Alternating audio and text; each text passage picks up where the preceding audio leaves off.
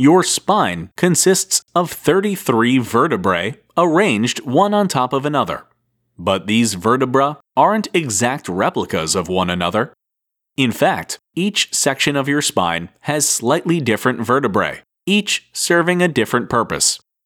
There are 5 sections to your spine, and beginning at the top just below your skull are the cervical vertebrae.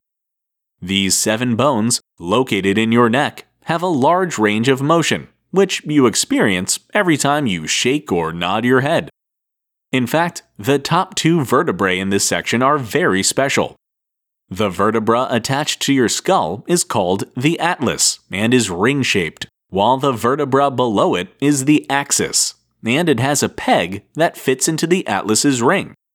Together, they allow you to move your head in any given direction. Below the cervical vertebrae are the 12 thoracic vertebrae. These thoracic vertebrae are thicker and stronger than the cervical vertebrae because they're attached to the rib cage, protecting all those important organs. But the biggest and strongest vertebrae are the 5 lumbar vertebrae, aka your lower back. There's a reason many people get lower back pain later in life. The lumbar vertebrae support the rest of your spine, constantly dealing with that weight and take all the stress from lifting and carrying objects.